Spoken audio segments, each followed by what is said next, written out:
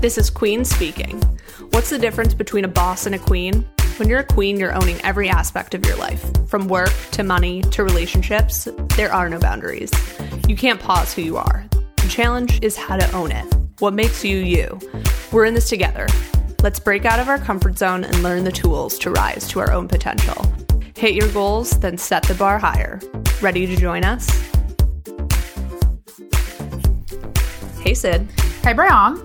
What is the haps? So, I'm going to dive right in. Lately, I've been really enjoying cooking. I know that for a while, Raise the roof, guys. We're excited. We're really excited. I know for a while I talked about Sunbasket. I'm still fully using Sunbasket, but what Sunbasket did was open up this secret doorway to a life I never knew existed that enjoys cooking. And so I made chicken for the first time the other day. What? I know. I hope that everybody listening is either clapping for me, holding their laughter, applauding my efforts. So I was always really afraid to cook meat because, if it goes sideways, you're literally sideways and not doing so hot. So I didn't want to try and fail, and that kind of boils down to the moral of my story here. So I had Doug was helping me from the far. So he was telling me okay, now do this and then do this and then do this. And when he came over to try out, I was like, no, talk me through it. So classic Sid. Yeah. So I was like, I need you to step back, give me 5 feet and talk to me. She's done it to me too, guys. That's how I learned, by doing. So I think because of Sunbasket, I feel much more confident in the kitchen. And so that's what made me feel like I could take the step that I've literally never, and I lived alone for a long time. I've lived in a situation where I should have been cooking chicken or some kind of meat product. I do eat meat, so for myself for a long time now, and I just have never felt confident or excited about it.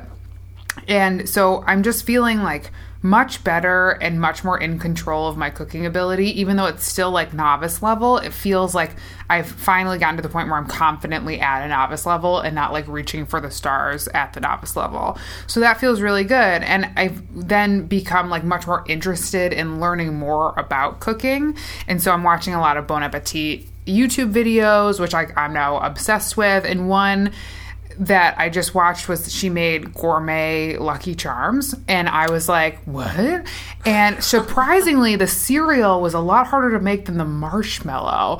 But the point was, it took her days to try and retry and figure it out and all these things. And she's a professional, but I was like, oh my gosh, this is a thing that is going to take more work. And as we know, I don't love when things take a lot of time to learn, but I now feel much more comfortable taking my time, learning the steps, doing recipes and all of that stuff. So with all of that going on, I've got a family vacation coming up in a couple weeks, and what I'm really excited about is my friend Kelly, who I've talked about on here before, shout out to Kel, her family does this epic happy hour, and we did it for her bachelorette party. I've shared the happy hours with her family, and they're some of my favorite things because there's a ton of great food, drinks, all of it.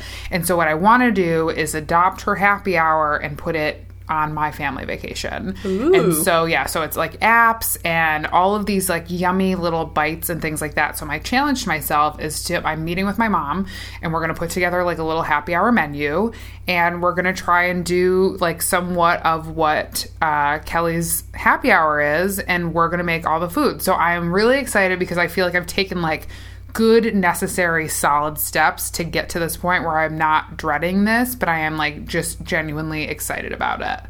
I love this so much because after you implement this happy hour, I would like you to, on vacation, I want you to bring it back here at home and host it for us. I can do that. And I think, we've obviously been doing this we've been doing this whole thing for 5 years or something like that, 4 or 5 years, with our friends that once a month, make and bring situation. But that was once a month, and, it used to, bring me to the brink of stress for myself. Like, I would always rather bring a cheese plate.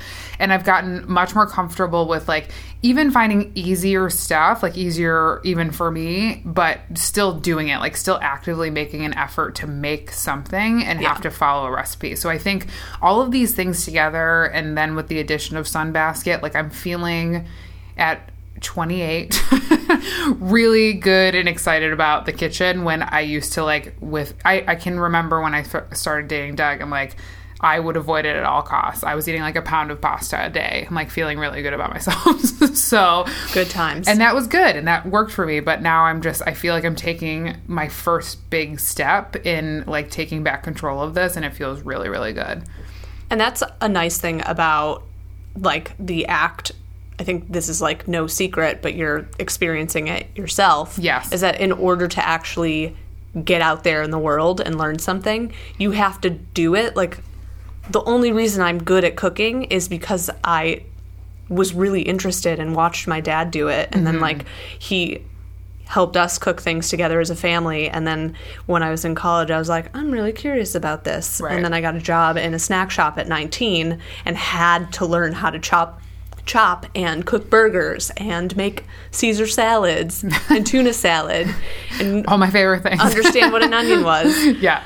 And so I have 10 years on you. Yeah. So that's it. Where I was just very content with, like, my Rice Krispie treat snacks and going out and eating those things that someone else prepared for me. So yeah. So I appreciate that. It takes time. It does. Fine. But it's been, like, a really fun thing. And, like, for all the patience that everybody has had to deal with me through this process has had, is really, really nice. Yeah. And for everyone out there who is on Sid's side and is like, I've never cooked chicken either. If there's one thing I recommend you buy, it's a meat thermometer. Yes. Because that's how you'll learn how long it takes to make things. And even I still will Google search stuff and be like, how long should I cook a flank steak? Yeah. Just to, like, be safe on, like, minute on each side kind of thing, like timing for that. For chicken, it's usually like 6 to 7 minutes. Okay. On each side. That's what I did. Yeah. And it worked. Boom. Real life high five. What about you, Rayon? What's going on? So, mine is a nice update on the fact that I'm still really bad at doing nothing. We got to work on this. I'm going to cut you off. Like, there is going to be a time where you can't say this anymore because you'll have to have taken a step in a direction. So I thought I was getting better. You know what I realized I was doing? What? I was just relying on other people asking for their free time. And so I was like, sweet, I have time for myself. That's by default, and it doesn't count. Yeah. So here's where we're at. So this is a recent example because I, on Sunday, took the day. Yep.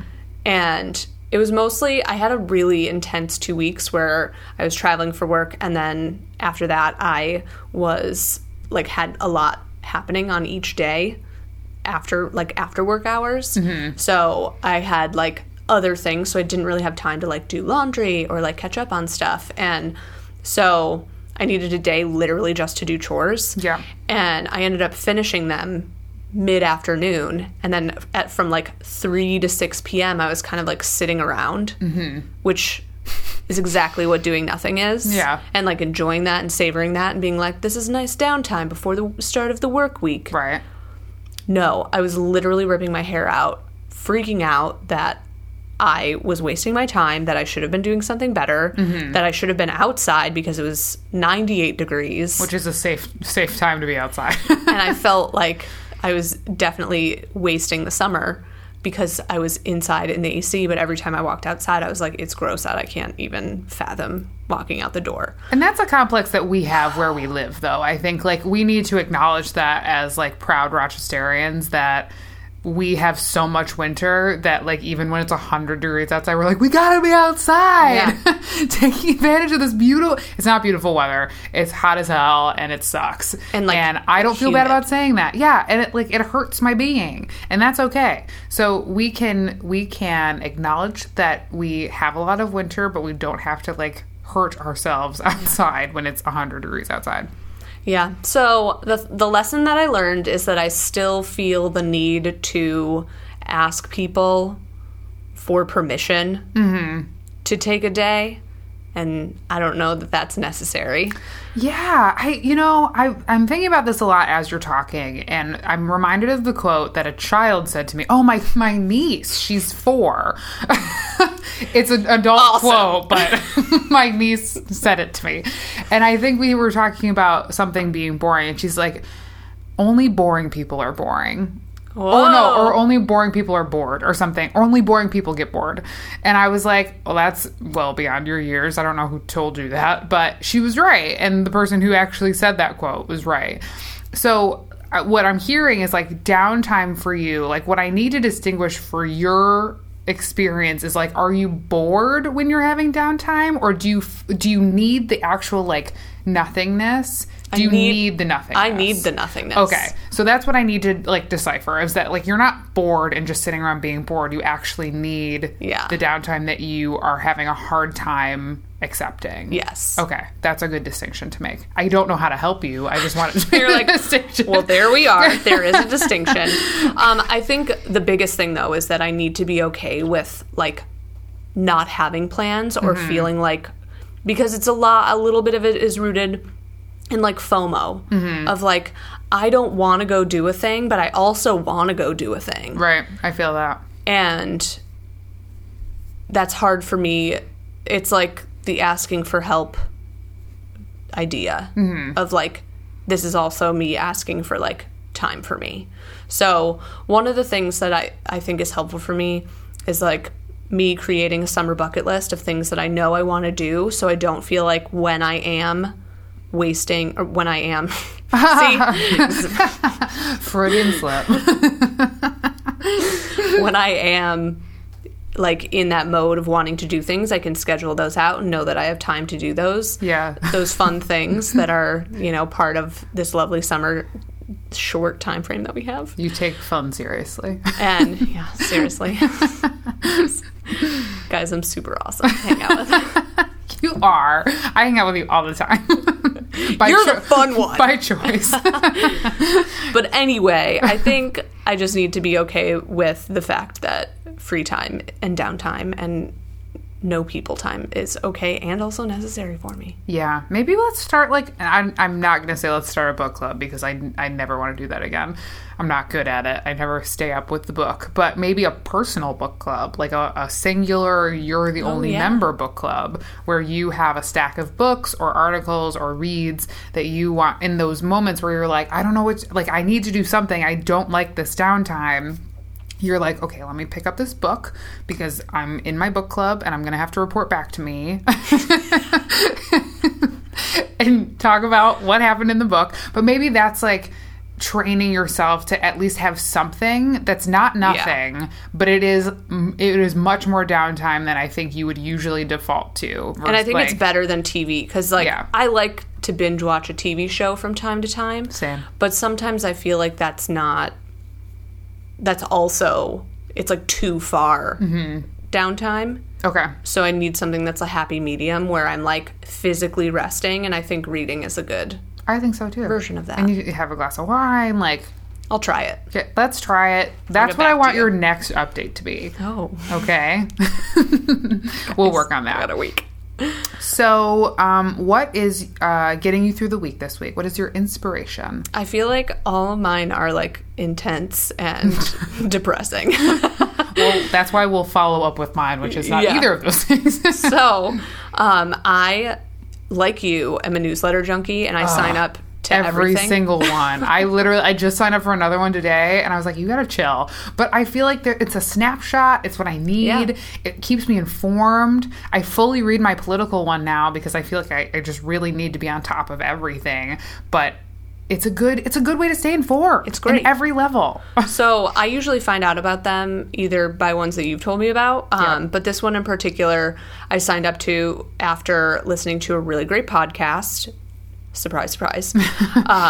with Tanya Geisler about imposter syndrome on Being Boss. That's a real thing. First and foremost, I think that we should cover this as like a topic of discussion for a future episode. For sure. But usually I will ignore or archive emails that like don't pertain to me. I'm really good about just like clearing the inbox, but you got to have good subject lines because that's what gets me. I agree with you. And not stupid, cheesy ones. Yeah, no. Don't put an emoji in my subject line. Because half the time it shows up as a square, and then I'm just upset because everybody else can see it and I can't.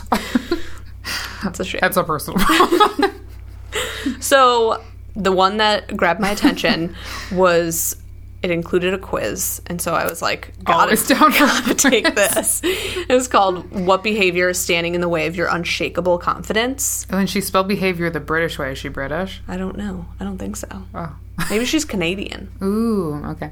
So I liked this because if you guys listened to our feedback episode recently, one of the things that I took away in my... the lessons that I learned from people is that I need to lean into like the fact that I know what I'm doing and to have confidence in that. So I was like, let's see where I land here. But it narrows down what imposter type you are, which basically is like the imposter syndrome is like you thinking that you don't deserve to be like where you are in your career or like successful or among your friends or like at the status that you have in life. Yeah. Whereas, like the achievements that you've made aren't yours. Yeah. They're someone else's. Exactly. And that's not true. Right. It's all you. So it narrows down. There's a bunch of questions that you ask, and you basically pick the scenario that you fall under. So it's like, you know, if you're at a party and someone tells you to, like, come over to them and have a conversation, what would you, like, how would you feel? How would you respond? I already want to take this quiz. I'm so excited. And so it was really interesting because I live in this like self-doubt zone really often, but to actually specifically identify like why that is or where it's coming from or what I'm doing to like bring myself down, I guess. But my category, which I wish I could have the whole list. I guess you all have to take this quiz, which will be linked in the show notes, just so you guys know. Because I only know the one that existed, and it was mine, and it's diminishment. Okay.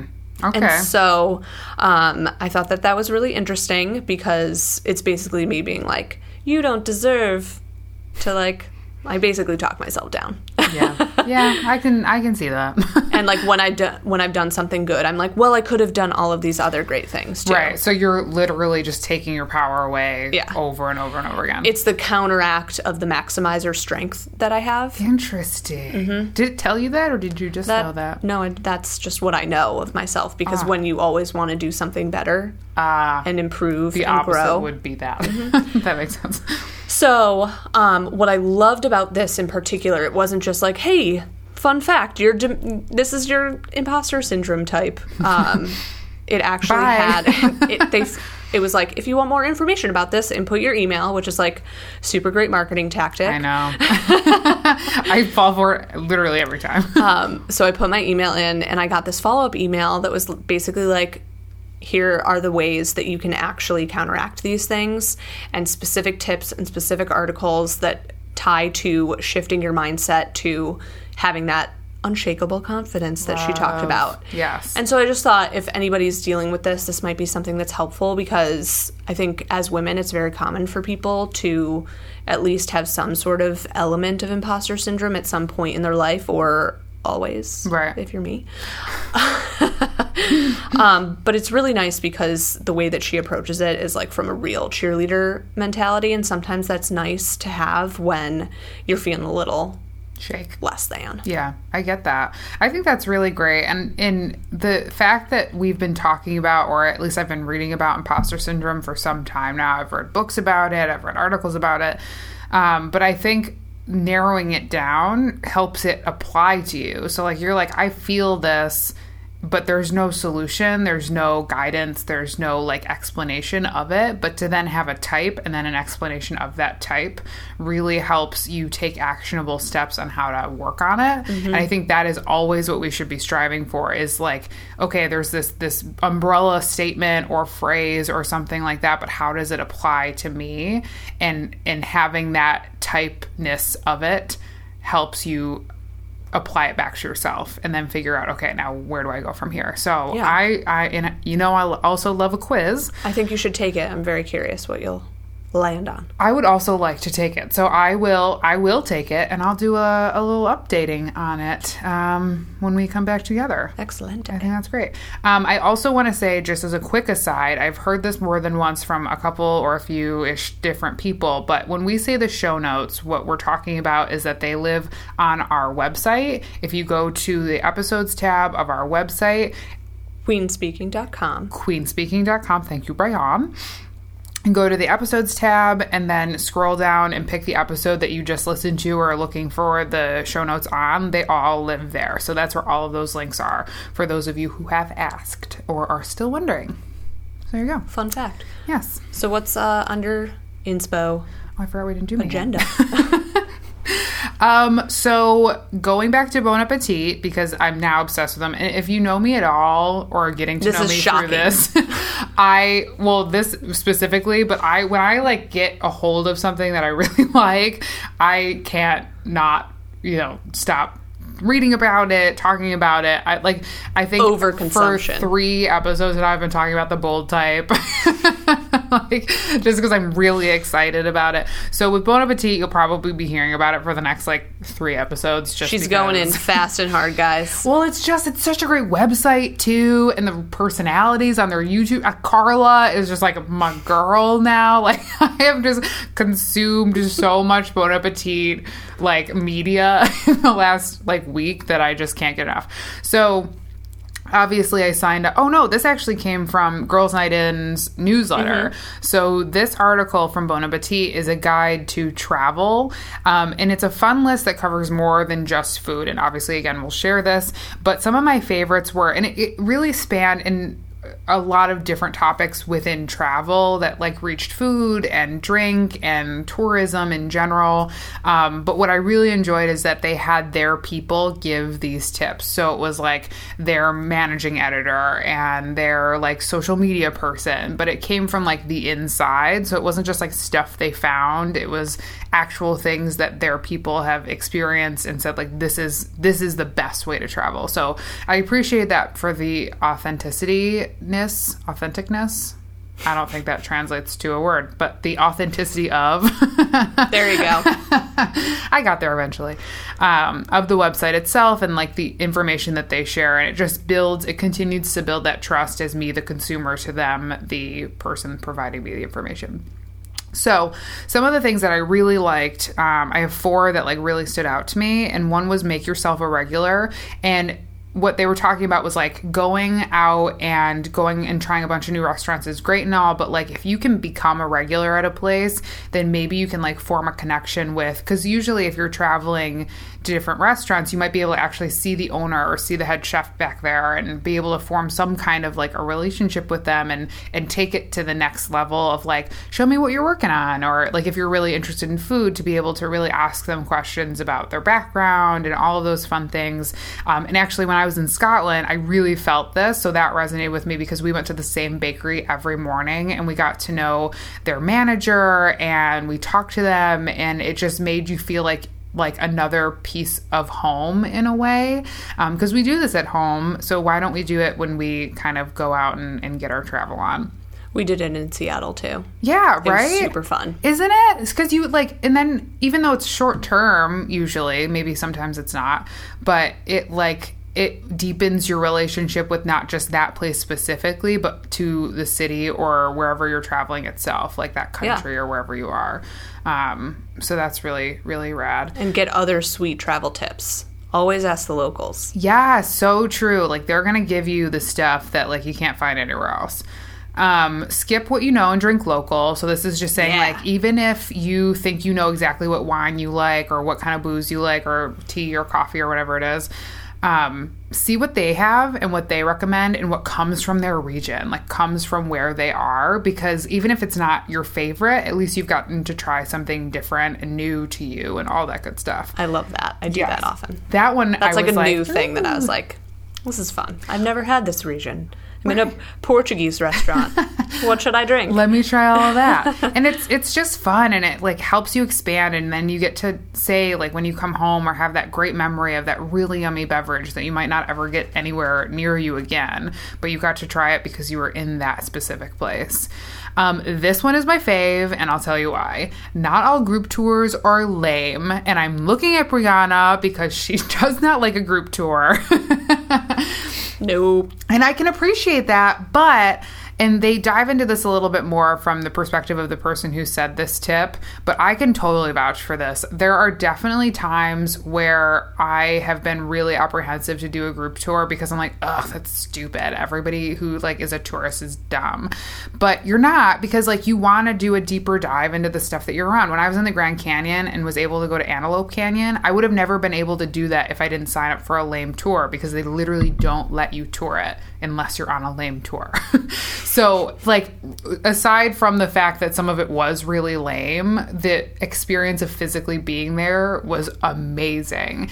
And I did a Segway tour in Minneapolis, which I also thought was super cool. And that was seeing parts of Minneapolis that even my aunt who lives there didn't know were there. So, yeah. So, not all group tours are lame. I stand by that, and I always will. The last one that I really liked was Instagram is the ultimate vacation planner. And so their point was like looking at like TripAdvisor and all these different places is really helpful. But like if you search a tag or search an area or search like something like best food in, something like that, you can scroll through like the photos and see like, oh, I really like that photo, do a little deep dive and like really dig into someone's personal stuff, or maybe it is like an influencer in that area, and then you can like form a connection with them or just see where they go and what they really like. And it's like a different way to find different stuff to travel to or eat or drink or anything like that. That's actually how we found our when we went on a helicopter ride in the Grand Canyon. Ew. That's how we found the place that we used. And then we did obviously some searching in the background just to make sure everything was legit. Follow-up For research. something like that requires follow-up research. But we found it by searching Instagram first for all these amazing photos that people were taking using this specific company. And so we searched that company, and that's the one we used to go on our little helicopter tour. So sweet. Super awesome. So I like that because it didn't just include food, and I think I'm trying to travel more. I know you're trying to travel more, and having those tips was like a really nice way to say, step outside your comfort zone, but also like step into their comfort zone. Like things that they find good and solid and like reputable, do that. Trust the recommendation. Absolutely. Every Trusted time. source, that's for show. For sure. What are we getting at today, Sid? Give it to me straight. Well, I'm going to give this to you straight. Something that we totally bypassed that we should not have is that this is our 25th episode. What? And that's a really big deal.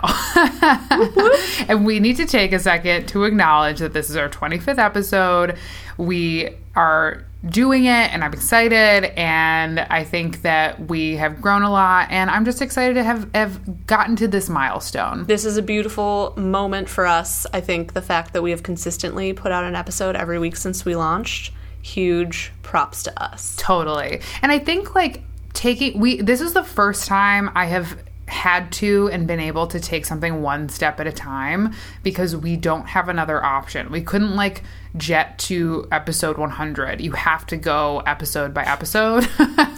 Obviously. So, but this is like a good practice for me. And as we've talked about, like I am at a sprint most of the time when it comes to a lot of different things that we talk about. So for our podcast, having to, by nature of what it is, take it one thing at a time, I think has made me appreciate the journey that we're on that much more. So I'm really excited to be here. 25, I'm just like beside myself. Ready for that 50 episode mark. Totes. On our way. Exactly. But then it's like, okay, and now we move on to 26. So Yeah. it's like acknowledging the milestone, and then we're back to work and doing what we got to do to keep it moving. So You're going to have a glass of wine for us tonight. a few, probably, as a do. Okay, so back to our regularly scheduled program. What we're talking about today is something that both of us, I think, talk about a lot between the two of us and want to learn more about and A haven't, little bit like, why we started this podcast. Yes. Oh my God. You're right. 1,000%. So we're talking about mentorship today. So there's a lot that goes into this that I think even we didn't really recognize. Again, I feel like I say that every episode, but it's usually true. Because more and more people we're finding, specifically in our age group, are looking for guidance of some kind. And either they don't know where to find it, or they don't know if they're the one in the mentoring position, then they don't know how to be an effective mentor. And there's some information out there, but I think like you have to go digging for it. And so it's sometimes just kind of a fleeting thought, like, I should probably find a mentor. I've really been interested in learning how to find a mentor, but to be able to nail down like what steps you take to do that, or if you're in that position where you want to start helping someone with their own career, or you see someone in need of help with their own career, but how do you navigate that line, and how do you become a person that can be reliable and trusted to someone else and be an effective mentor? Like, we're going to get into that today. Yeah, I think it's really easy to just lean on Google as your all-trusted resource for information. Yep. I know I do. What? But the reality is real life experience is so valuable, and to be able to ask that of someone or give that to another individual is super valuable. And I think in terms of just knowing where to start, or if you're an entrepreneur or in this mode of like trying to navigate uncharted waters as a human. Yeah. I think it's really challenging to just expect that you can figure it out yourself. But sometimes that's like the assumption is that it's like, I'm all on my own. I've got to do this myself. But the reality is there are people out there that are willing to help. And I think what we want to dive into is specifically how to actually find those right people. Or if you are that person, what is it that you can do as a mentor to provide legitimate, helpful support in a way that's actually going to be effective for this relationship that you're forming. Absolutely. And I think, you know, there's a lot of groups that act as like a source of mentorship for women, but there's a lot of people that still want that one-on-one and really to be able to form a relationship with one person, even if it's multiple people, but that one-on-one situation where you're meeting with just them and learning from just them. And I agree. I think there's just, you know, there are people that are like, you've got to have grit and you've got to figure it out yourself and you've got to get in there and like make it happen. And I'm like, okay, but like what's wrong with asking for help, and what's wrong with asking for guidance, and why are we so pushy about like you got to do it on your own? Because that's not always going to produce the best outcomes. And we should be supporting, especially for us as women, like we should be supporting other women and finding out ways that we can be helpful, at least from our perspective with this specific topic on our podcast. But then also like when we go out and are meeting other women who we are looking for guidance from or are looking for our guidance, like we should be more than happy to provide that and share that. And there's no reason where you should be like on an island by yourself with this. Oh yeah. It's just doesn't work. No. I think there is like that element of being a good mentor is an undertaking. Totally. And it also can be daunting to ask someone to take that on, or for you to take that on behalf of another individual. And if there are ways to kind of create a structure around it so it's actually doable, and like how in this world can we accommodate this idea of mentorship when we are like quote unquote super busy. Yeah. And finding mini mentor situations or people that you can lean on for certain types of situations that's really helpful down the road. And I think there's sometimes this mentality that it has to be, either super formal or someone you know really well, like one or the other. It has to be like a very like strategic and formal and like buttoned up conversation, or they have to be someone who's known you forever and you're like crazy comfortable with, both of which are fine. But I agree. There's now like a gray area. There is. And if you're feeling like you don't have either of those things, like there still is a place for you in this mentorship world. And even that word just feels like heavy sometimes. And it is the best way to describe what we're talking about today, which is why we use it. But there's always a way you can sub in a different language for this type of relationship.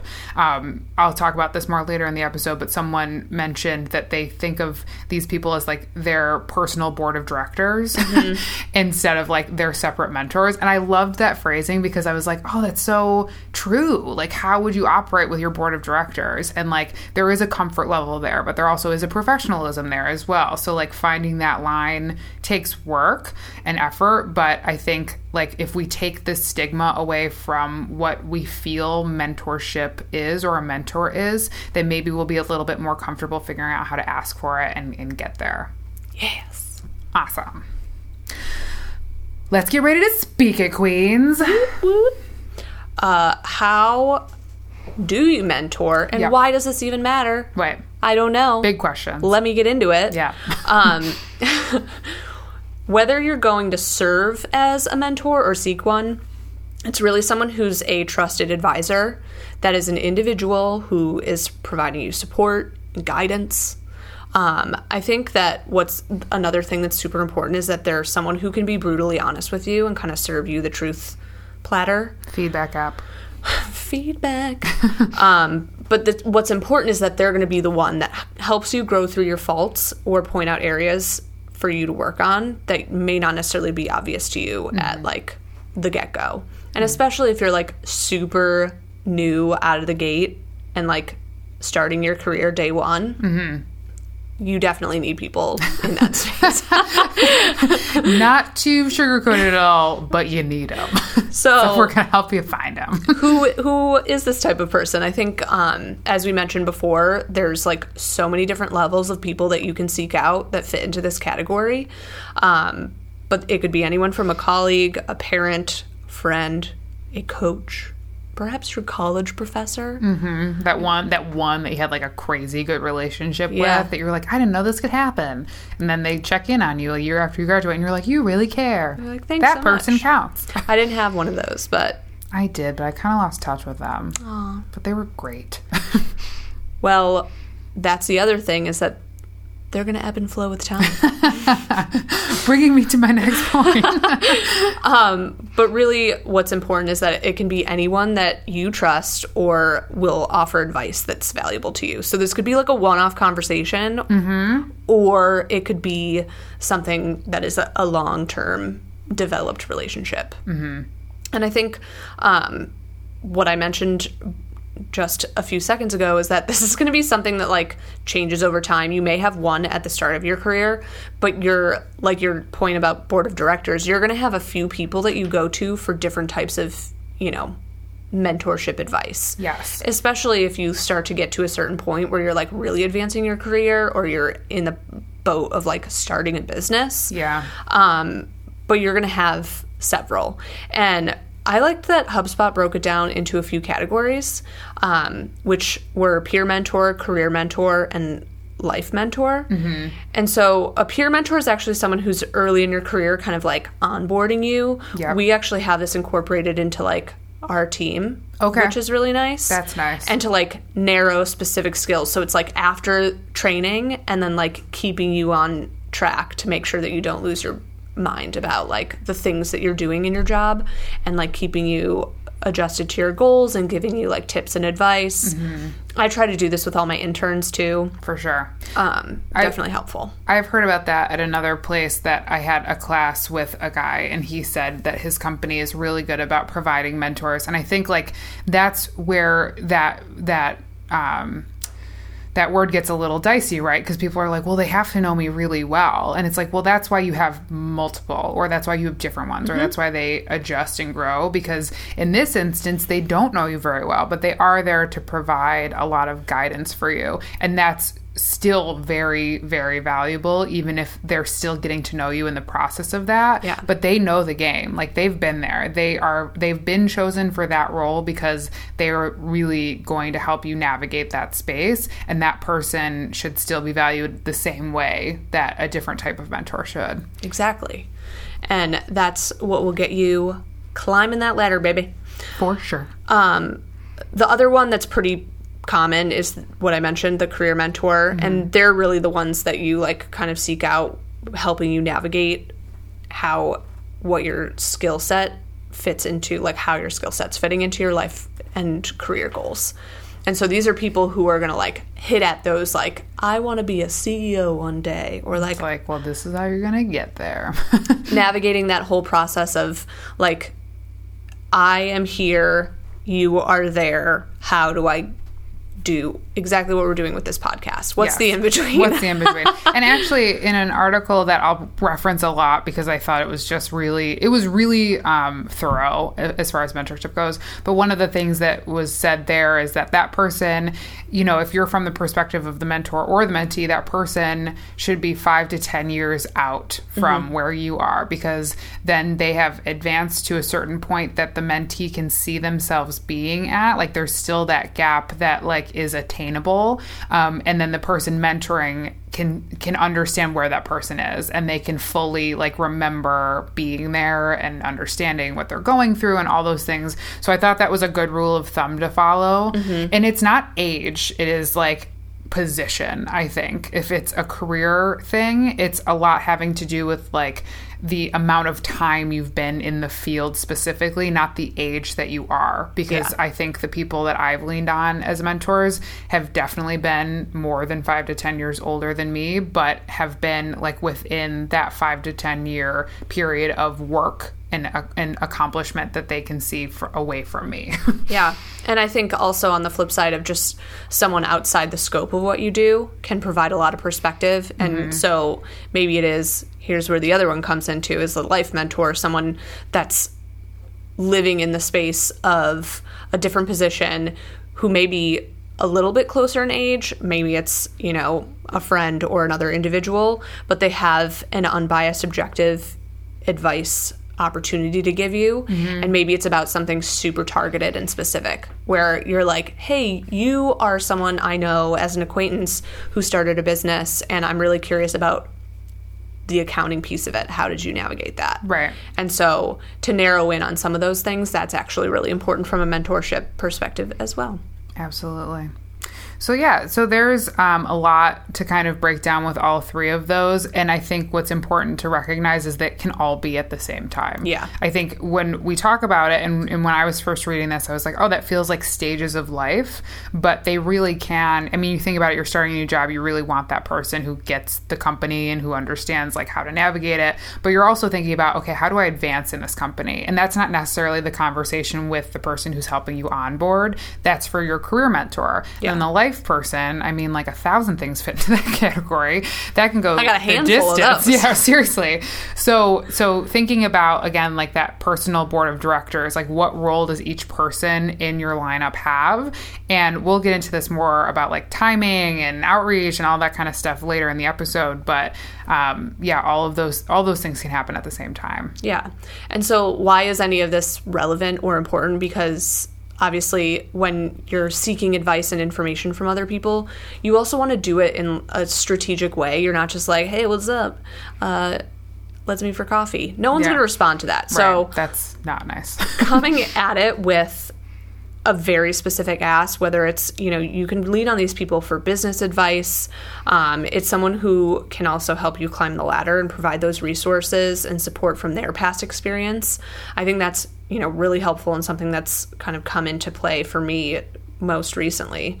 And I think it's also someone that you can just lean on for introductions. If you know someone who's in a specific industry that you're trying to break into, why not rely on your connections and find great ways to enhance that and build your business, or, you know, find someone that you could potentially grab coffee and get a job interview with. perhaps. Absolutely. And I think one of the things we talked about in our Making Friends as an Adult episode is a lot about like how you operate as a person and what kind of like outreach is comfortable for you. Apply that here as well. 100%. If you are not like the networker, do not try to be unless you're trying to challenge yourself intentionally. There are going to be ways to reach out to people that you see could be like mentor material that don't have to be like, oh my gosh, I didn't know you were going to be here at this random event with all of these people. Like, hi, nice to meet you. Like, there's another way to do that is in your wheelhouse of comfortable, and that is totally okay. I think everybody has a different way of learning how to navigate that space, but going back to that episode and really figuring out what's going to work for you works in this space. Absolutely, 1,000%. So true. I think it's also important to think about who is in your life that you can bounce ideas off of. I think especially I go back to like when I listen to a lot of the How I Built This podcast that I love so much of like the crazy, amazing, successful people who started businesses. They all say that they kept their network super tight in terms of people that they asked advice for. A lot of those people were not family or friends because they were like, that idea is stupid. And you're like, well, now I'm broken. So don't let those people get you down. You need to find someone who's actually a good fit to like be that unbiased person who can take that advice and input that you're like, hey, what's up? I'm seeking some input on this really awesome idea that I have. You want that person to be objective enough to say, this is a great idea. Here are 7 things that you didn't think of. Or like, here are 7 cool ways to do something different that you didn't necessarily think about. And like expand your opportunity versus shut her down. Diminish, if you will. One of the things that I've experienced personally, and this was back in high school, so like not recently, but stick to sitting with one person at a time. So there's a very good chance if you're the mentee, your mentor has other mentees. And there, I think, is sometimes this moment where you're like, well, let me just group everybody together because you're in the same field and you might be able to learn from each other. And that's great. Like, and that's wonderful. But I think that like edges into that group mentality, and that isn't bad. But I think if you're really looking to make that connection with someone, one-on-one is the only way to do this. And I think being clear about that is okay. And I'm thinking about something that happened, like, again, in high school. So, well, if you're doing it in a group situation, that's like a team or like the classroom. And it's like, no, the reason why a mentorship scenario is valuable is because it's one-on-one. Right. And you want to be able to like get your questions in. And there's always that like chatty Kathy that's taking up all your airtime. And you just cannot have that. So, you're like, I need to have a follow-up coffee to the coffee. They're like, well, I don't have time for you anymore. So yeah. So really stick. And I don't see this happen often. Like, it's not like this is an example that comes up all the time. But I do think sometimes there's this moment where it's like, oh, what could we all learn from each other together? Like, if you guys have questions, like, let's just do this at like a lunch or something like that. And that is always well-meaning, I imagine. But to have an opportunity to really like have the ear of that person and have their undivided attention will help you like kind of take a step in the like future direction versus staying exactly where you are. One of the other things that I saw is a study that they did, obviously, like the elusive they, this was from Forbes magazine, but they said that the most effective form of learning happened intermittently when it came to mentorship. So I thought that was interesting because I'm like, I like a schedule. Like, I like to set a meeting, but what they were saying was like the students that they were talking to were tasked with doing a fair amount of work like in the interim. And then once that work was done was when they were allowed to reach out for another meeting. So I thought that was interesting because I think it's that accountability factor of like, oh, it's a standing meeting, I've got to scramble to get it done by that standing meeting, instead of like, let me not do it at your own pace necessarily, but have the factor of like, I can't get in touch with this person again until I get this work done. And I think there is something to that to keep in mind, because essentially for this kind of relationship to work, there has to be a give and take. Yeah. And you have to be showing that you're taking the person's advice and coming back to them and saying, like, look what I did. Like, now what's my next step? Because I've made it this far. And they're volunteering. Your mentor will be volunteering their time. This is not something that you're paying them for. That's a life coach's job or a career coach's job. Too, but not what we're talking about. But there's a time and a place for everything. But in terms of mentorship, when you're setting kind of some boundaries, I think that that's important to consider and something that needs to be included in the structure of this relationship, because it's a strategic relationship. Totally. And I can attest to that. I mean, there's moments where a standing meeting means like I'm doing it the day before and I'm like getting it done and scrambling and throwing something together. And that doesn't work for either of us, because even if you do complete the work, like that, you're not prepared to have a conversation about it all the time. And again, like not fair to either of you. Yeah. So I did like that. I was surprised by that. I thought that was an interesting find. But we'll share that article too. So what about finding a mentor, Brian? Where do we start? Well, usually right out of college or the start of your career journey, your manager will tend to be that person. Right. But...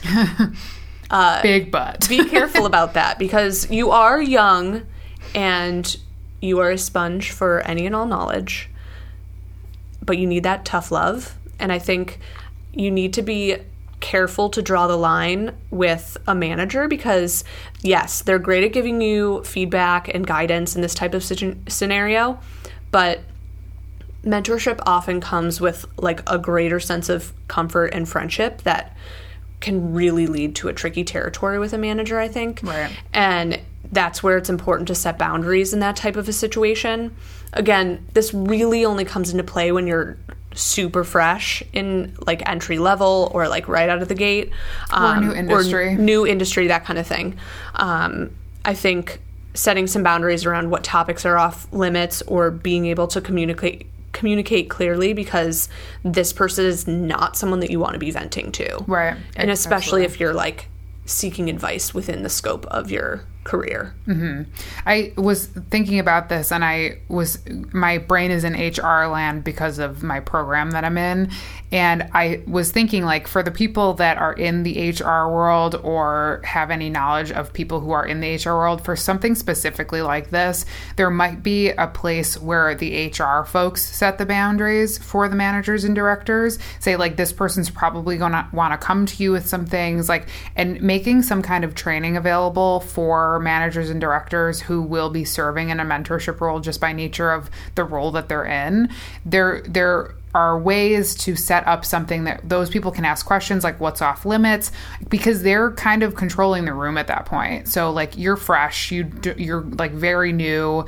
It can be really overwhelming to say like, these are the topics I don't want to talk about, even though you always want to be able to say something like that. I can see how it might be feeling a little uneasy when you're first getting going. So if someone in the HR world can say, this is like kind of what position you're serving in as this person's mentor. Like, these are the lines you don't want to cross. This is where you don't want to go. But really providing that like onboarding policy around something like this, I think can be really helpful for the guidance factor for the managers and directors, because then they've got something to like kind of fall back on, and they're not kind of just making it up as they go. Yeah. Even if they're mentors to other people, but not in this kind of relationship.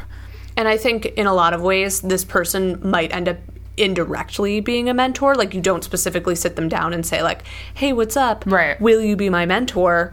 Which always just sounds like the playground. Will Don't you be my do friend when you're 5 years old? Yeah. I think because you're so fresh and new out of the gate, you're also in this mode of just capturing everything. And so everything that they teach you helps, whether it's positive or negative, lead you down your future path. And so the guidance that they've provided you will eventually help you get a promotion, find a new career, right, start your own business, whatever it is. But you'll kind of you may go back to them and say like, hey, it may not necessarily have been obvious in the moment, but you were a true mentor to me. And I think it's important to go back and acknowledge that. Totally. And tell that person, write them a nice handwritten thank you letter. Yeah. Because I think that that's something that like gets missed a little bit, is like how impactful those people in the early days, because I definitely had had those relationships in sure. the early days of my career. And so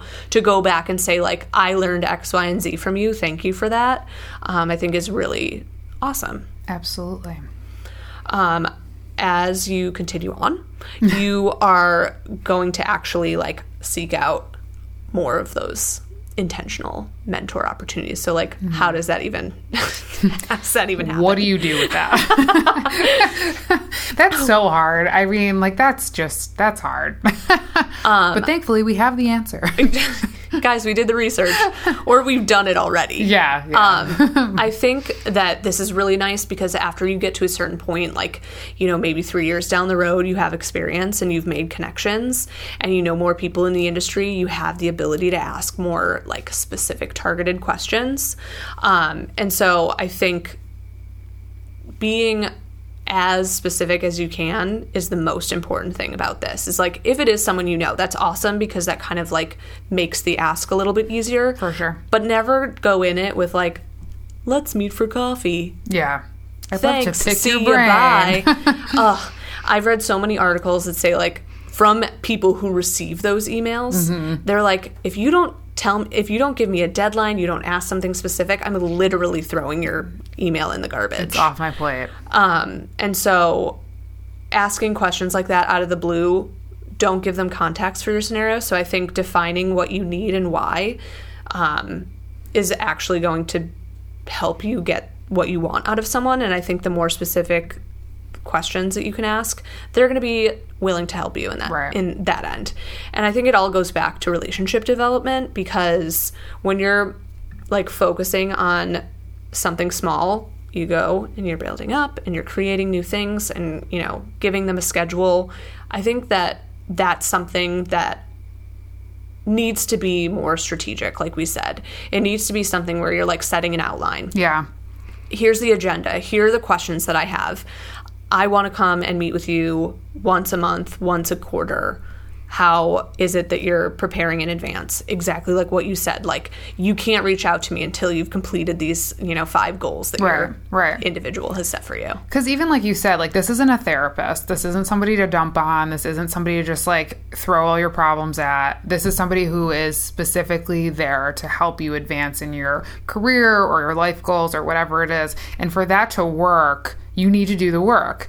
And I think there is a line sometimes that gets blurred depending on who this mentor is, that you do kind of jump into the territory of, like, vent person.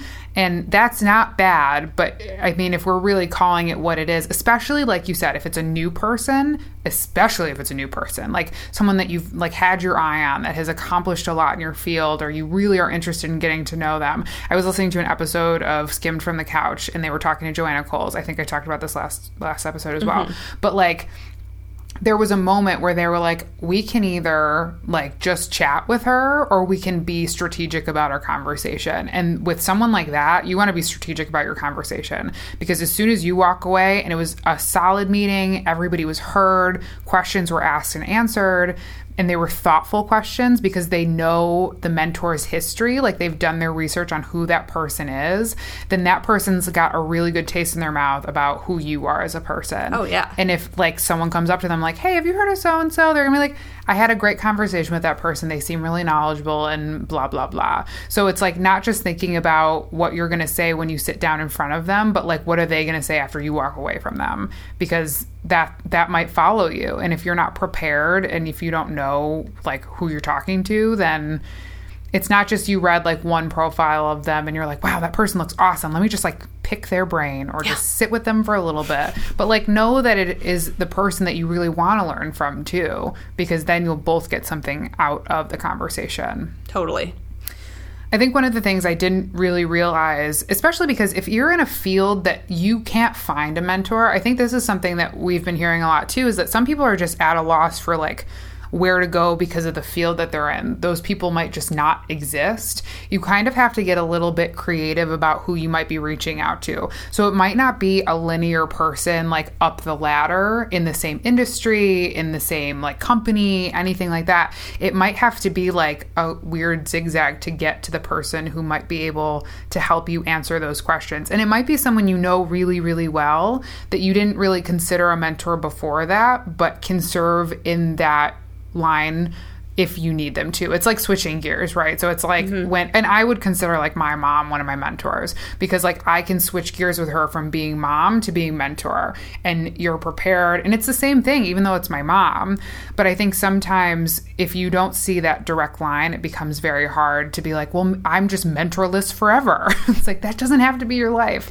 And honestly, someone outside the scope of what you do is so much more helpful. Because they'll ask you questions that like the person who's in your field wouldn't think to ask, because they already know everything. So if someone outside that field is like asking thoughtful questions because they're genuinely curious and interested, and it provokes you to think harder about where you're stuck or where you're looking to grow or anything like that does really help you advance. And sometimes it's someone like, I think about my high school guidance counselor who like served a very strong purpose in my life for a very long time.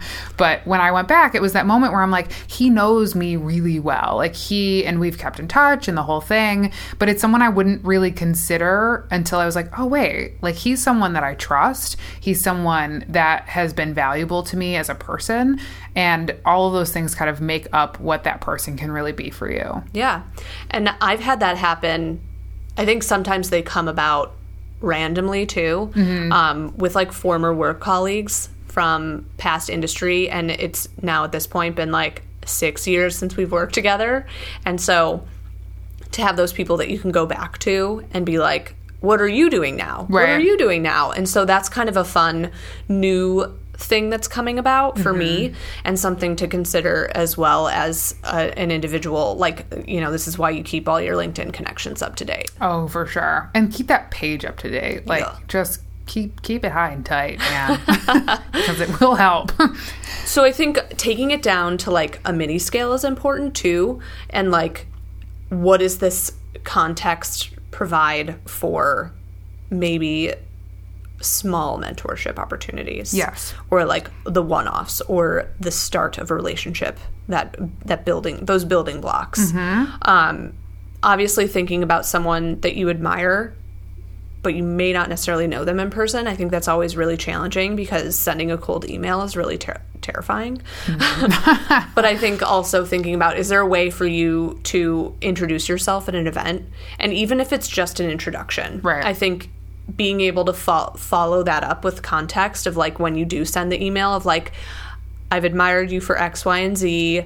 I've met you at this specific event. We talked about this. Like, having context to provide around that introduction is something that will get you in the door faster, or at least get them to respond to your email. And don't be creepy. Don't be creepy. Just as a rule of thumb. I watch you in the night. I came to that event just to meet you, which might be true, but just don't say it in that deep, weird voice. Yeah.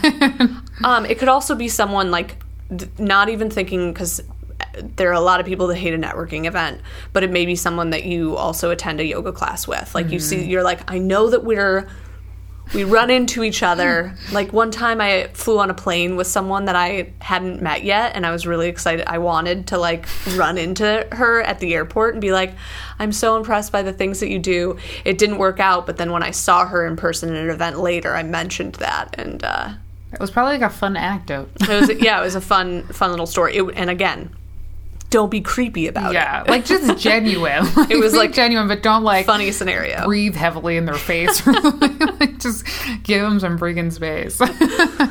But there will be a situation where you want to ask for advice from someone who doesn't actually live in your territory. Yeah, where you have, like, you're not going to run into them. We're not going to see each other. So I think the biggest thing is being specific with your request. I always say that providing a compliment to someone, or giving them like a little like high fives for your latest feature, like if they're super famous and they were like recently featured on Huffington Post or like a sweet podcast, acknowledge that you saw that and like but in, again, authentic, genuine way. Like, Right. don't just say that because you Google searched their name. Right. Like, actually Like, listen provide to the podcast. context. Yeah. True.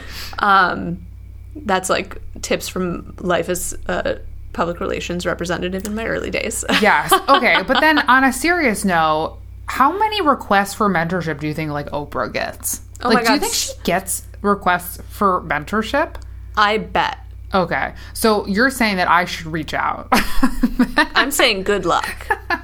She was just covered in this great Vogue piece and she looks awesome. But that's the thing is, like, you need to come into it with, like, what is your agenda? Why Right. are you even emailing this person? Right. And What do you need from I them? have no idea. What do you need from Oprah? I need to know. Actually, because the thing You need to know personal information. So I think what she did really well is she made her whole life an open book, from like her struggles and her everything and her starts and her setbacks. Like, she made all of that available. So it's not like I could be like, I really want to know how you got to where you are, because like I know how she You're got like, to where I she saw. got.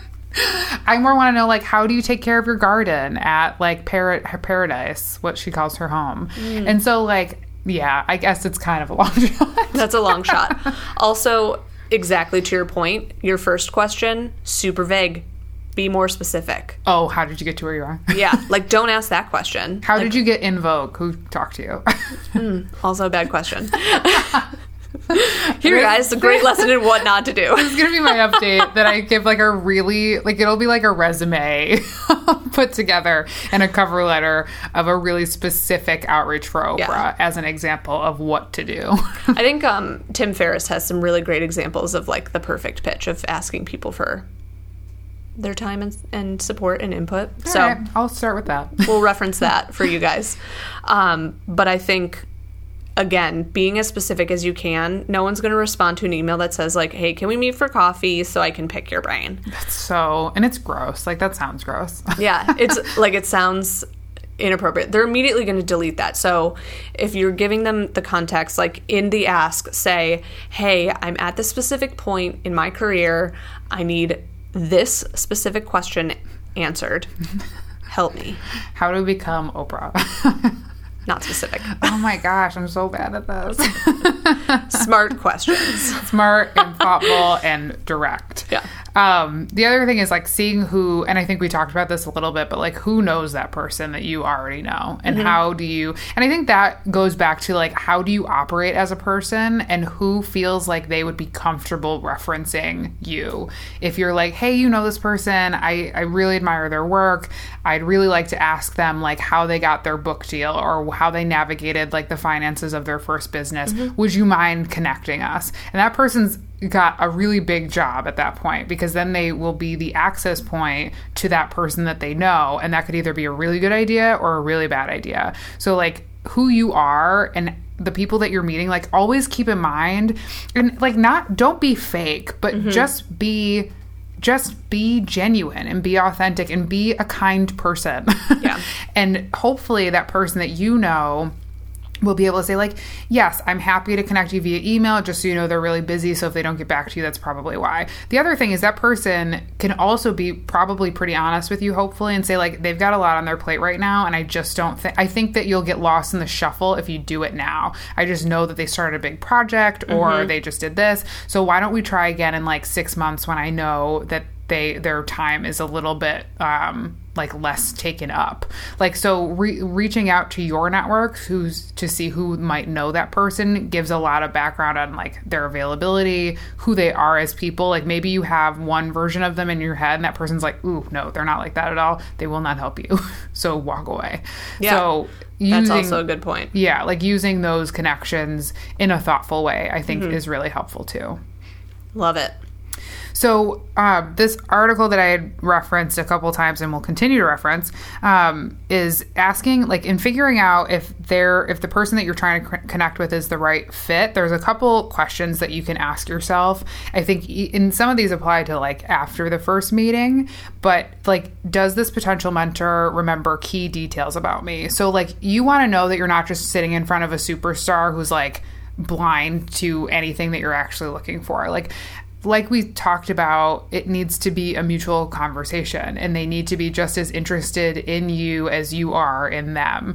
And if they're not remembering like your name, for instance, or where you work, or what position you're in, or what your history is, and it doesn't need to be super specific, detailed stuff, but like, it's like anything with relationship building. Like if they're not referencing back to something that you might have said about your experience in your field, then maybe they don't have time like they thought they did. And, you know, figuring out if it's something you want to continue with is really your call because you called the meeting. Can that person give you actionable advice? Not just like, back in my day, like, this is how it was. It's like, okay, but like, what do I do in my day? Like, how do I move forward now?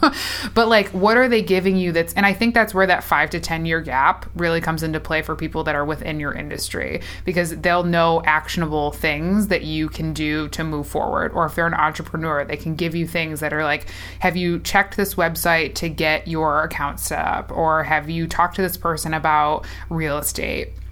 And those are things that you can move on. And I think that's an important line to draw, because if they're just kind of talking your ear off about their experience, that's great. But that's not a mentor. Yeah. That's a person who's like just chatting with you. Yeah, you're just having a conversation. Right. And that's cool, but not how you've established that you want to spend your time. Yeah. And again, like, does this person seem present and focused? Like, are they there with you? Or are they kind of like looking at their phone? My biggest, and we talked about this, my biggest pet peeve is when people are checking their phone. I don't care how important you are, unless you've said to me like, hey, I've got a big call coming through, I might need to take it. Or like, it shouldn't just be, I'm a very important person, that's why I'm going to just kind of disrespect your time here. If they've taken the time to meet with you, they should also actually take the time to meet with you. Yeah. And again, just like a lot of these conversations, that can be a hard thing to say, like, hey, can you maybe get off your phone? Or like, hey, I just wanted to know, like, what did you think about that thing I just said? Just to make sure they're with you in some way, and not condescending or gross, but just in a way that like makes them know like you're here for a reason and you're not messing around. Yeah. So I think those are like some really good points to keep track of. And the other thing is ask your mentor about their goals. Like, figure out what their next steps are and what they want from their life and what they want from their career, because that, again, like, molds in that dual purpose conversation. That means you're both working for each other. And I thought that was a really good piece of advice, because that's something I think some of us don't think about. It's like, you're nice and you're like, how are you? How's your family? How are your but like, you're there to talk about career for the most part, usually.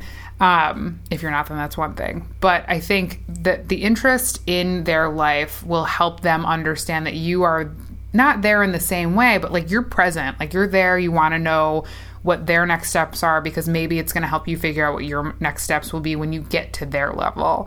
And so I thought that was a really good piece of advice, and it keeps the relationship two-sided instead of one-sided. I love that. That was a good one. I think that's the most important thing as a mentee to take away. Yeah. Because I think that it should be a two-way street. Yeah. They're not just showing up, like, they are showing up for you, but like, show up for them. Yeah. Because everybody loves a little like, hey, how are you? Yeah. And like, care. Exactly. And it's not just like, I really admire what you've done to get to this point. It's then like, what are you doing next? Because I'm really interested to know like where you go from here. What's retirement like? Right. Like Oprah, what are you doing now that you're in vogue? What does your garden look like at Paradise?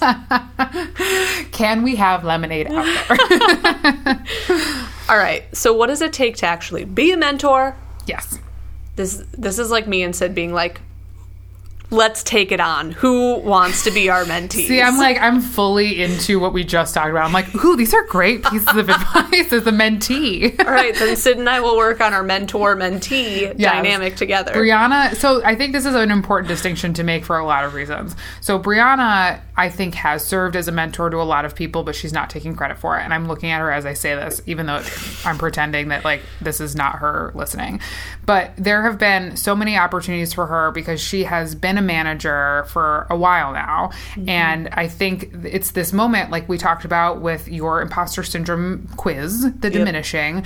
You've been a mentor a lot of different ways. So I really want you to take this time to also talk about like how, like that lovely card that made you cry from one of your previous, you know, like that was so all the lessons that special. I taught them. Yes, it was beautiful. And like, on Brianna's birthday, one of her previous interns, yes, was like, let's go around the table and talk about what we love about Brianna, which was very unexpected for all of us. But she was super prepared, and she like gave you high praise, not just for the person that you are, but what you were providing her from a career standpoint. And I think that's a really, and you don't have to be a manager to be a mentor, but you're not giving yourself enough credit. And I'm just going to go ahead and say that right now. Actively seeking mentees.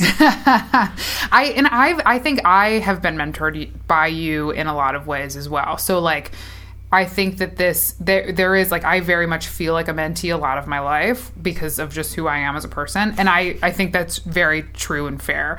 But you have done a lot to employ a lot of what we talk about, I think, without even realizing it, to become a mentor to the people that you've mentored and to be a mentor to your friends and your family members. So like, let's like give the high praise, earning it. Accepting it. Here we go. Oh, good. I think, the biggest thing, though, like, as you're saying that, the reason why I think I have the tendency to do that is, like, as a mentor, you have to be willing to, like, put time and energy into someone and their development. Yeah. And that, like, gets me real excited. Yeah. I love to see people grow and learn. And so, especially, like, when you have interns, they're usually right out of college. So, like...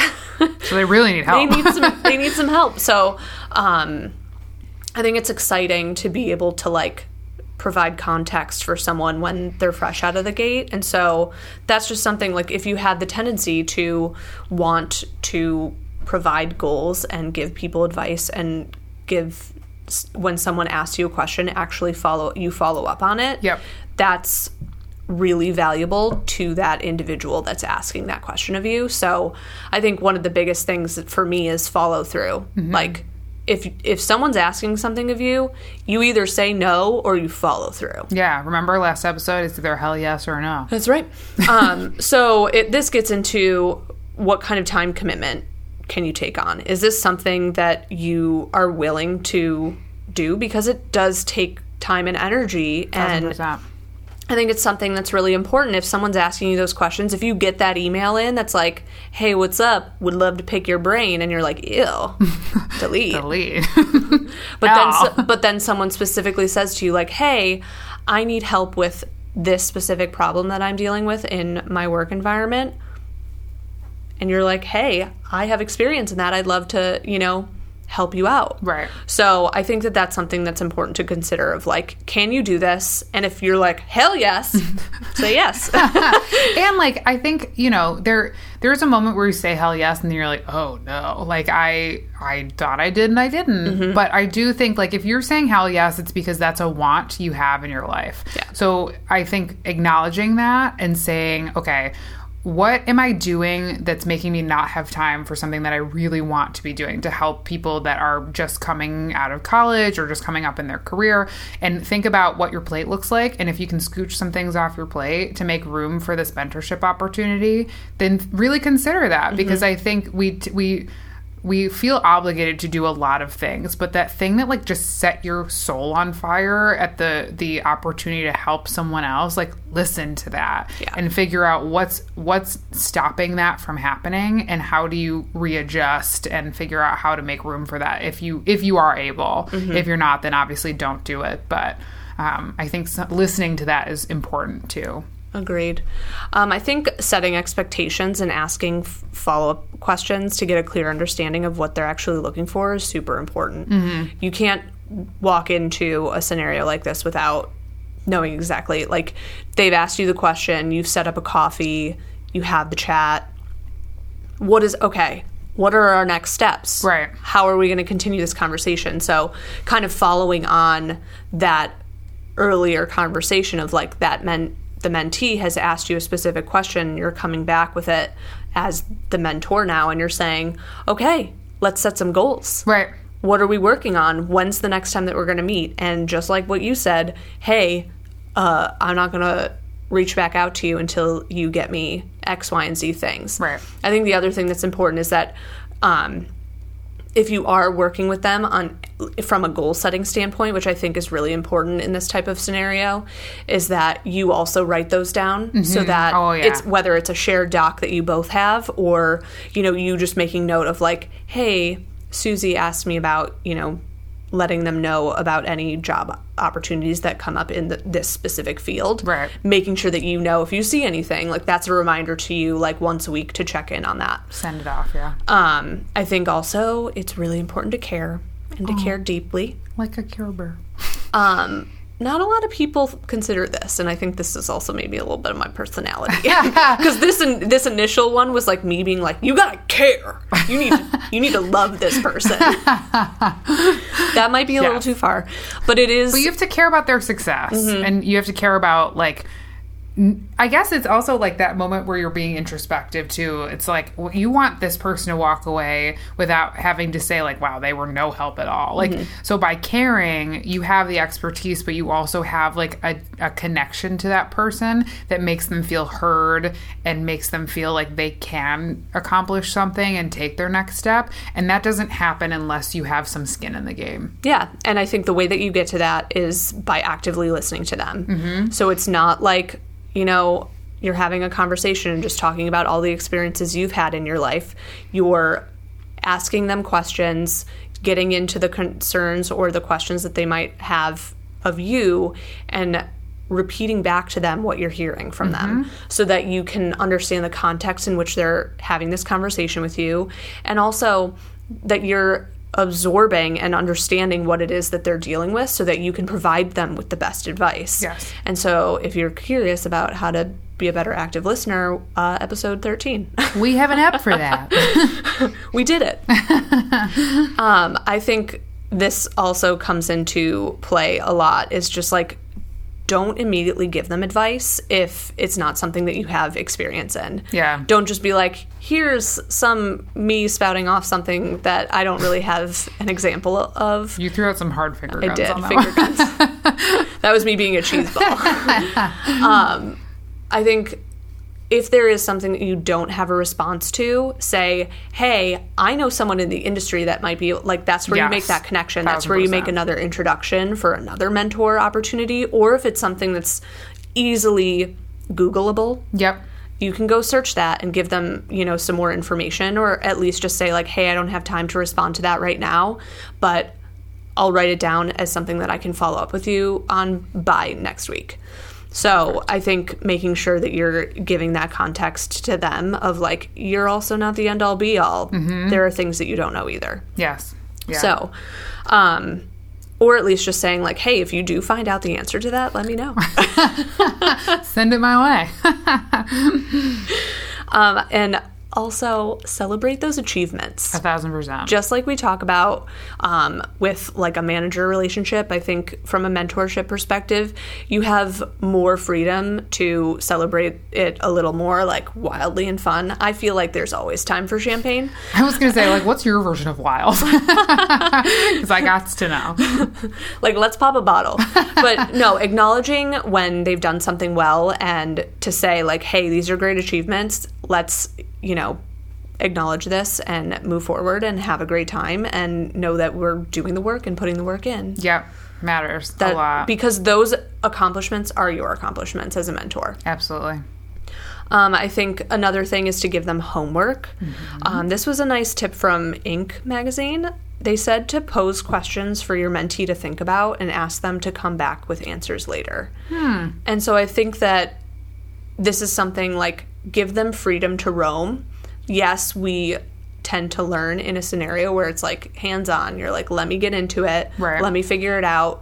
But provide them with like the umbrella context of what they're getting into. And then what is it that they can come back to you with? Like, what are the first... And you as a mentee actually doing the work. Yeah. And saying, hey, I've delivered on, these goals or these things that we've set. I think in a lot of ways this kind of mirrors a little bit of the manager perspective. Giving it some structure will help you, make moves in a lot of different ways. And I think also making sure that you assess that progress is important. That's something that I don't think is done enough of like the follow through and the follow up. Yes, absolutely. So one of the things that I found, again, because this article just was chock full of stuff. There's just one That's all you need. And it's such a good read. I've been referencing back to it a lot over the last couple months I've had it. But one of the things that they say in this first round article is ask yourself if the mentee gives you energy. And I was like, wow, like I never, again, it's because it's a mutual relationship, because you should both be gaining something from it. It shouldn't be a time suck. It shouldn't feel like something you're dragging yourself to. It is something that you should be excited to go into. And I think for you, in a lot of ways, it was part of the role that you were in, or like the part of the job that you have. But I think at the same time, it was fulfilling to you in a way that like you would do outside of that as well. I kind of went above and beyond in some ways for certain scenarios. Okay, so there you go. I did extra. You did extra. So it is like, it did give you energy because it was part of that thing that you were like, I really want to give more than 100% to this. So if you're not feeling that way about this role, then like you're not doing that person any favors. I think that the mentee can pick up on that. I think that they are very, you're perceptive to the fact that like, oh, this person doesn't really feel like they want to be here. And it goes back to that, like, if you're going to do this, like, be present and be there and fully commit. So that was one that I thought was really good. And did you learn something from the person that you're mentoring? I know for a fact that you have, like, not just the lingo of the kids these days that you learned, but also like valuable lessons that you can then take away, because it provides a different perspective. Because if you're sitting here spending your time with that person, like, what are you learning from them that maybe you can't apply all the time, but you can shift your thinking a little bit and get some advice and get a different way of thinking on things that you thought you had totally covered. And does talking to them allow you to reflect on your own path? Like, are you going back and being like, wow, that was something that kind of fell off my radar that I really enjoyed? Like, how do I get back to that moment? How do I go back to doing that thing that I really loved at one point and I just don't do anymore? And have they inspired you to think more deeply, even though they have less experience? Like, that's a big one, because I think sometimes, again, when you're outside of that 5 to 10 year gap, sometimes you're just like, you don't know what I know, so like I'm good here. And I think sometimes that can happen either intentionally or unintentionally, where you're just like, I don't have anything to learn from you. I'm just going to impart wisdom on you all day. You're going to love this. Like, this is going to be great for me to feel good about what I've done.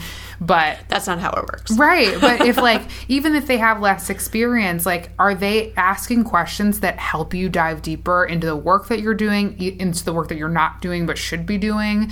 Like, it really, I think for the mentor, it becomes this and I don't know, like, I'm asking if you've ever had this moment where you're like, wow, that made me really think differently about like the work that I'm doing or how I'm accomplishing my goals or anything like that. 100%. Yeah. I think that's actually the most important thing that comes with the territory of this, is like, it allows you to like push yourself outside your own boundaries. Yeah.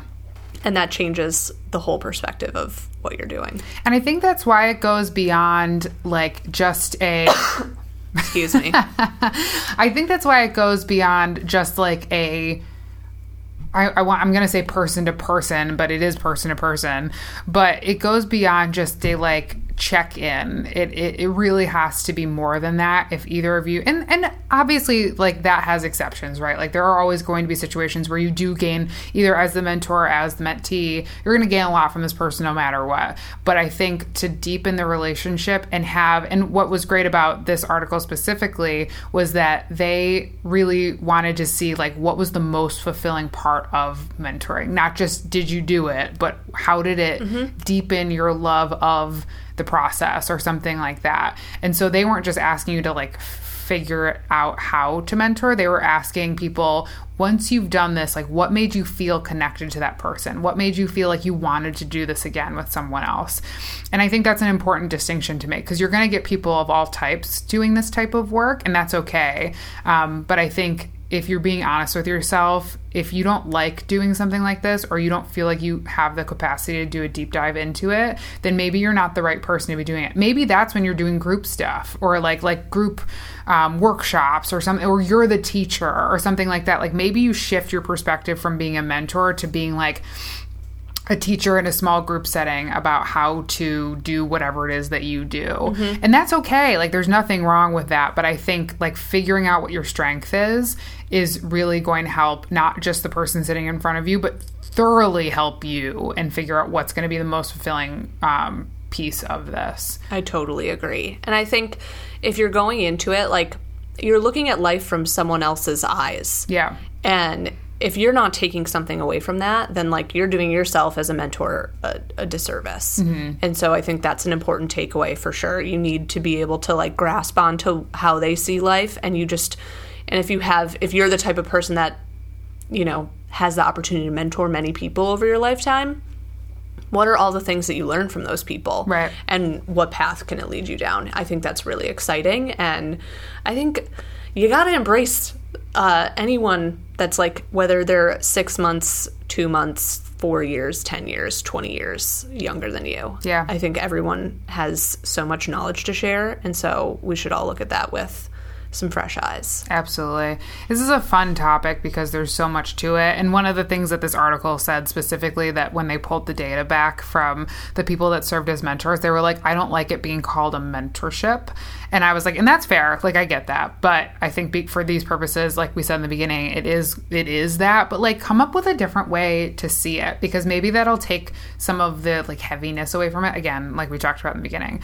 But, like, how are you thinking about this? Does it change when you change the wording? Does it change when you change the expectation? And play with it. Like, figure out, this isn't a one size fits all. Yeah. So figure out what's going to work for you, what's going to work for the person that you're working with, and it will be fulfilling for both people 1,000%. Yeah, and you don't have to define that person as your mentor in the ask either. Right. Oh gosh. In the email, you're not like, "Hey, I would love for you to be my mentor." You're like, I think don't know you though. I think a lot of times it does come up in a very relaxed context, and then you're like, "Oh, that person served as a mentor in this context of my life." Yes. I think about that all the time now. Like, all the people that I would put in the mentor category, I would have never used that word with them when we were in that process. Yes. Because, like, you're never approaching it with, like, I'm on the hunt for a mentor. Right. And I think people put so much pressure on themselves to find, like, honestly, more and more now, I hear people like, I just really need a mentor. I just really need help. I'm like,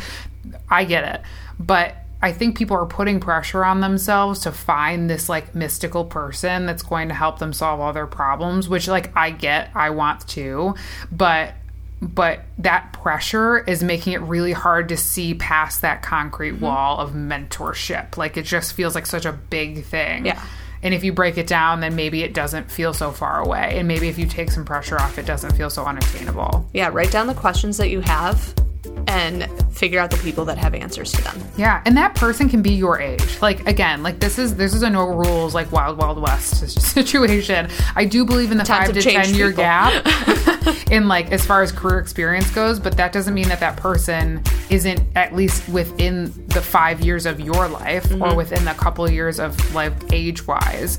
So don't put any rules around it as far as, like, who that person is, but figure out how you both will benefit each other. So, I love it. Yeah. So that's a wrap on 25. Whoop, whoop. We done did it.